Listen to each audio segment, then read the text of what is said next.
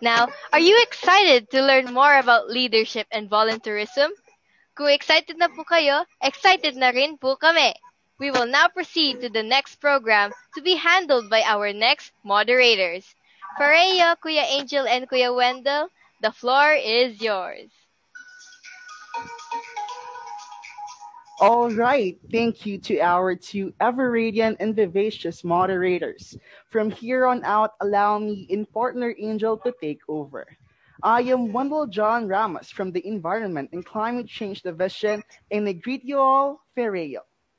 Now, for our first speaker on our Pyrathon, he is a, a master's in public administration student at the University of the Philippines, Diliman, a Bachelor of Arts in Broadcast Communication graduate with Latin honors at the University of the Philippines, Diliman, a professional fellow at the Hawaii Department of Education, State of Hawaii, United States of America, a news reporter and segment host at the ABS-CBN Integrated News and Current Affairs Regional Network Group, the Secretary General at the Philippines Counselors League Pangasinan Chapter, the Fellow for Future Bridging Leaders Program, Asian Institute of Management and Team Energy Foundation, a professional fellow for Young Southeast Asian Leaders Initiative of the United States government, an alumnus at the International Exchange Fellow of the United States Government Department of State, the Fellow for Young Leaders for Good Governance and Fellowship Program Batch 1. Let us all give him a warm youth welcome to the Municipal Councilor of Mangaldan, Pangasinan, the Honorable Aldrin Soriano. Ferreo, Honorable Soriano.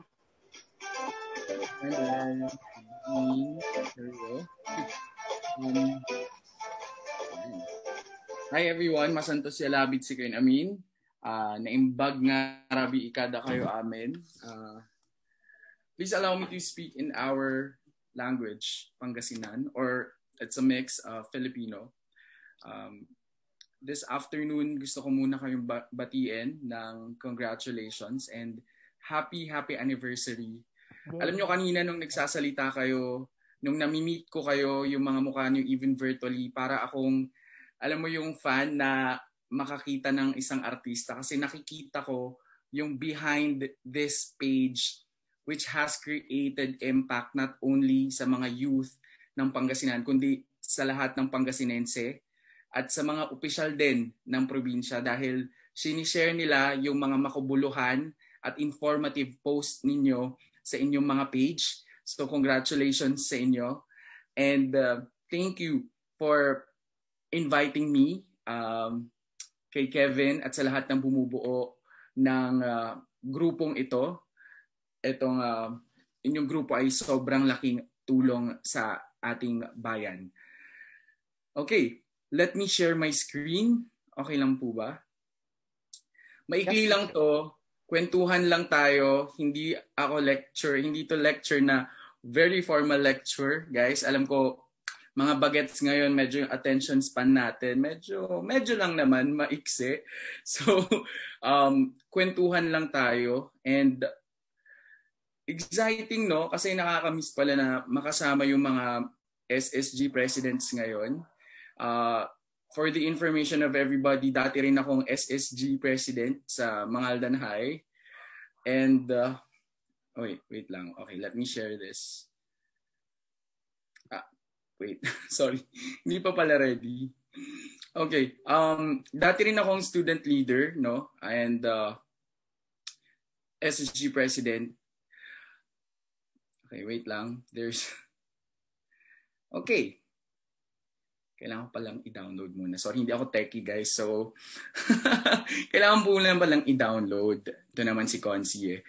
Okay. Alam nyo, yeah, SSG president ako and paulit-ulit to. Nagsimula ako ng grade 1 actually. Just to give a brief background, kausap ko kanina yung asawa ko. Sabi ko, paano ko ba ikikwento sa mga kapwa-kabataan ngayon yung naging journey ko? Hindi naman kasi ako basta-basta lang na naging konsehal. Sabi ko, sisimulan ko ba nung kinder ako? Nung kinder kasi ako, guys, pinag-deliver ako ng speech bilang hindi ko alam kung anong tawag doon, valedictorian ba yun or first honor. So pinag-deliver ako ng speech and hindi ko siya natapos. Hindi siya natapos yung speech na yon and bigla na lang ako umalis sa stage. So sobrang anxiety nung bata pa ako nun, yung sa stage fright. But eventually, sabi ko, I have to make it up. Yung mga friends ko, I felt like they were very disappointed. So, naging kinaibigan ko yung mga kaklase ko nung grade 1. And hindi ko alam na nagkaroon ng election, then they voted for me as the class mayor. So, mula grade 1 hanggang grade 6, naging class mayor nila ako. And hindi na nila ako tinatawag na Aldrin. Mayor na yung tawag sa akin. So, okay, ganito pala yun. Okay, let me share my screen. So anyway, kaya sobrang malapit yung puso ko sa mga student leaders dahil dyan ako nagsimula. And ayan, so I hope tama tong kiniklik ko, guys. Please let me know if nakikita nyo na yung screen ko. Okay, nakikita ko tumatango kayo. So I believe nakikita nyo. So my topic today is about youth leadership. But let me emphasize on the words you lead. Sabi ko kanina kwentuhan lang tayo dahil gusto ko malaman nyo yung kwento ko at gusto ko rin na ma-emphasize ninyo na napakahalaga ng kwento. Kwento dahil ito yung gagamitin ninyong pundasyon sa inyong mga susunod pang plano sa paglilingkod sa bayan. And let me start with you kung paano ako napunta sa politics. Siguro karamihan sa inyo hindi ako kilala. Dati akong news reporter sa ABS-CBN, nabanggit naman ni Wendell kanina. Pero hindi basta-basta ako nakapasok sa politika. Sobrang hindi inaasahan.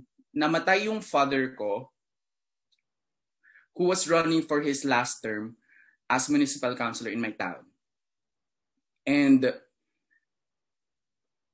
I really wanted to continue his legacies, yung mga policies niya on good governance. So when I was asked if I was willing to substitute for his behalf, for his candidacy, hindi ako nagdalawang isip because I really believe that this is an opportunity to create bigger impact in the community. Siguro malaki yung, may impact yung ginagawa ko noon as news reporter, but I really believe na once you're in a position, you get to create policies through local legislations which would eventually make greater impact in the community. And I will share with you about that later. Medyo sa ating mga kapwa-kabataan, nakaka-pressure pag tatawagin ikaw na youngest. This happened to me when I was elected as councilor in my town at the age of 24. Ako po yung isa sa pinakabatang konsehal noon. And ngayon na nasa ikalawang termino na po ako bilang konsehal sa aming bayan, ako po ang pinakabatang konsehal pa rin po sa aming bayan. Well, as a regular member, dahil ngayon kasama ko na po yung aming SK Federation President na halos magkasing edad din naman kami. No? So ito, nakaka-pressure yung youngest. Aaminin ko yun. And kung nararamdaman nyo yun, you are valid. Sabi nga, diba? Nakaka-pressure dahil yung mga kasama ko, seryoso sila sa pangangampanya noon. Pero kung makikita nyo to sa mga larawan, ang ginagawa ko habang nangangampanya, nakikitikim sa mga ginagawang produkto ng aming bayan, nakikipagkwentuhan sa aming mga nakatatanda doon, at inaalam ko na may ganitong palang mga negosyo sa munisipyo ng Mangaldan. Alam nyo ba na ang Romana Peanut Brittle ay hindi talaga produkto ng Baguio City? Yun ay produktong Mangaldan. Alam nyo ba na merong salt refinery business sa Mangaldan? At alam nyo ba na gumagawa sila dito ng mga punda ng unan mula sa mga cotton na nanggagaling sa isang puno? So yun yung mga na-discover ko na hindi ko talaga alam na nag-i-exist dito sa aming bayan. Yun yung mga kwento na alam ko yung mga kabataan ngayon hindi masyadong alam tungkol sa aming bayan. And yung kwentong yun ang dinadala ko tuwing merong mga engagement, speaking engagement kagaya nito. Dahil gusto ko malaman nyo yung kwento ng inyong pinaglilingkuran yung kwento ng inyong bayan. So, muli ang point ko dito, valid kung nararamdaman niyo yung pressure being the youngest bilang bata. But gaya nga ng sinasabi ng YC o ng Young Southeast Asian Leaders Initiative, you're never too young to lead. And let me share with you some of my experiences later. Okay? Pero, kung sa tingin nyo pressure itong pagiging pinakabata or pagiging bata, it's also an advantage. Tayo mga bata, sabi nila, masipag, determinado, very passionate kung saan man tayo mapunta. And I really agree with that. Maraming psychological researches na nagsasabi na ganito nga yung behavior ng mga kabataan, ng mga millennials, ng mga Gen Zs na kinabibilangan natin. So, I took that as an advantage. Gumawa ako ng ilang mga polisiya sa pamamagitan ng isang ordinansa, gaya na lamang ng pagkakaroon ng Agaw Yakalangwaran or Youth Day sa aming munisipyo. Ito po ay isang ordinansa. Ibig sabihin, pag ito ay isang ordinansa, kahit hindi na po ako konsehal or mapalitan na yung mga leader, habang ito ay isang local law or local legislation, mananatili po yan dyan sa munisipyo na kinakailangan i-implement. So, ang Agaw Yakalangwaran, it's a Youth Day kung saan iniimbitahan po lahat, kagaya ninyo, lahat ng mga SSG president sa mga pribado, sa mga pampribado at pampublikong paaralan sa aming bayan, kung saan nililibot namin sila sa iba-ibang opisina ng lokal na pamahalaang bayan ng Mangaldan. Alam nyo, nakakatuwa guys, no? Kayo ba, alam nyo ba kung sino or anong ahensya or opisina ng inyong LGU ang lalapitan nyo kung kinakailangan nyo ng sedula or kung kinakailangan ninyo ng tulong halimbawa pag mag-a-apply kayo ng scholarship? May mga ganong opisina na hindi alam ng mga kabataang leader kabataan sa aming bayan. At isa yung pagkakataon para ma-educate sila. Because we need to educate ourselves first before we will be able to empower ourselves, then eventually empower other people as well. So doon ako na, yun yung principle ko, kailangan ma-educate mo yung sarili mo bago ka makapag-empower ng iba. Because once you're educated, education, knowledge is power, you get to empower other people as well. Sino na yung may quote nun? Knowledge is power, di ba? So, I really believe in that. And so, through that, in 2017, we started it, and 2018 was the second.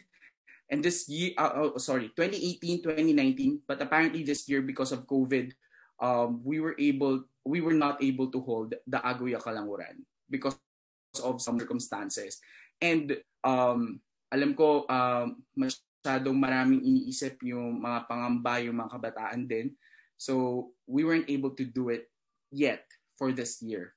And eventually, we're going to plan and hopefully makapartner po namin ang inyong organisasyon sa pag-iisip ng mga programa para sa mga kabataan. Kung mamarapatin po ninyo, kung pwede po natin gawin, hindi lang sa Mangaldan ang ganitong mga pagkakataon, ay mas maganda po sana yon. And again, this is through legislation. Next, ito, isa rin to sa mga baby projects ko bilang isang counselor. Yung Campus Journalism Rights Shop. It started in 2017, 2018, 2019. Kung tama yung kwenta ko. Ang objective nito naman, gaya ng nasabi ninyo, is to fight fake news. We need to inform the youth. Ito, mga campus journalists po ito, ng mga public and private schools, elementary and high school and college dito sa Mangaldan. Kung makikita nyo dyan, dalawang venues yan. Pero ito yung nasa left, yung left column, yung first year, and yung sa right is second. Hindi pa naisama dyan yung third year. No? So that's 3 years in a row. but apparently this year again, because of the pandemic, we weren't able to hold such. But again, through your organization, we hope we can also bring this in a wider scope. Na sabi nga ng mga DepEd officials sa munisipyo namin, yung Mangaldan lang yung may ganitong uri ng programa para sa mga kabataan. Pero naniniwala ako na kung ito man yung una, sabi nga rin ni Vice President elect ng US na si Kamala Harris, diba? If she's the first, hopefully she's not the last. Kung yung Mangaldan man yung may ganitong uri ng programa, I hope hindi lang yung Mangaldan yung may ganitong programa para sa kabataan. To really fight fake news and misinformation and disinformation. Okay? So next, kwentuhan lang tayo guys. Ikwento nyo lang, mamaya magkwentuhan tayo, may open forum tayo mamaya. Very short lang din. Kung makikita nyo, ito naman ay youth forum. Usually, hindi usually. Ang in-invite dito ay yung mga SK chairmen during their first year in office. This was in 2018. 1 year after ako dumating mula sa Amerika. Nagkaroon ako ng exchange program doon, and this is my project na i-educate yung mga SK, and as well as, ito meron dyan yung mga SSG officers din from high schools dito sa Mangaldan. Youth Forum, nag-invite tayo ng mga speakers with the partnership with the US Embassy and YSEALI. And ayan, again, knowledge is power. We have to educate ourselves first before we go and empower others. So, yan, kung makikita nyo, we also met with, ito yung aking sponsor sa Hawaii, kung saan ako na destino ng isang buwan, si Dane. At ito, isang youth organization naman sa Mapandan, yung minute namin. In-introduce nila organization nila, mga programa nila, and how they empower youth as well. This is a project in partnership with the US Embassy and YSEALI. And again, if merong pagkakataon na gaya nitong forum na to, na gawing mas malawak pa in partnership with your organization, then let's collaborate on that.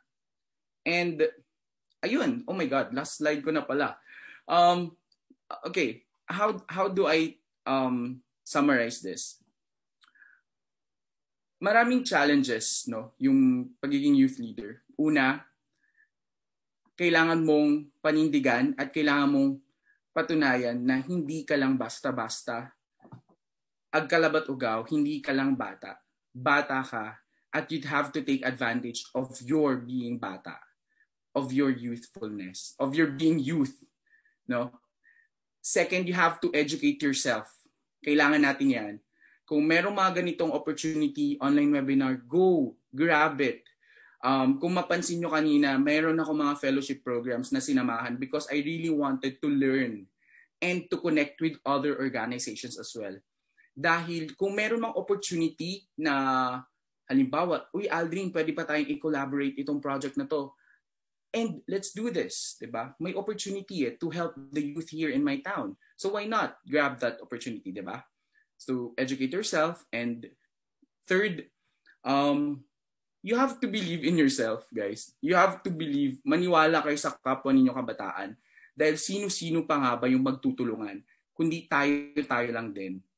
And siguro, ang last na lang na message ko is for you to encourage other youth to register. No? Why? Bakit mahalagang magparehistro para makaboto sa 2022? We are going to elect the next president of the Republic of the Philippines. 6 years po ang termino ng presidente at ng iba pang mga opisyal. Kung sa local, 3 years. Imagine yung years na yon na pwedeng mabago sa bansa at sa buhay ng mga Pilipino at sa buhay ng mga kabataan. Sana ay ma-encourage natin sila, ma-exercise yung karapatan nila na bumoto at para marinig ng taong bayan yung boses ng mga kabataan. Alam nyo ba na ayon sa isang pag-aaral, sa isang statistics, malaking porsyento ng mga kabataan ang mga botante na ngayon. So, sana mas marami tayong mahikayat. Yung mga kaibigan ninyo, kamag-anak ninyo, paalalahanan natin sila na bumoto, magparehistro at bumoto sa 2022. I am not campaigning for anyone, but I am campaigning for the country, for the Philippines. So with that, I think that ends my talk tonight. I'm excited to learn about your questions, your cuentos tonight, guys. Please let me know how we can connect and communicate and collaborate for projects in the future. Thank you. PY, Honorable Aldrin Soriano, napaka-wholesome at inspirational po ng lecture po ninyo.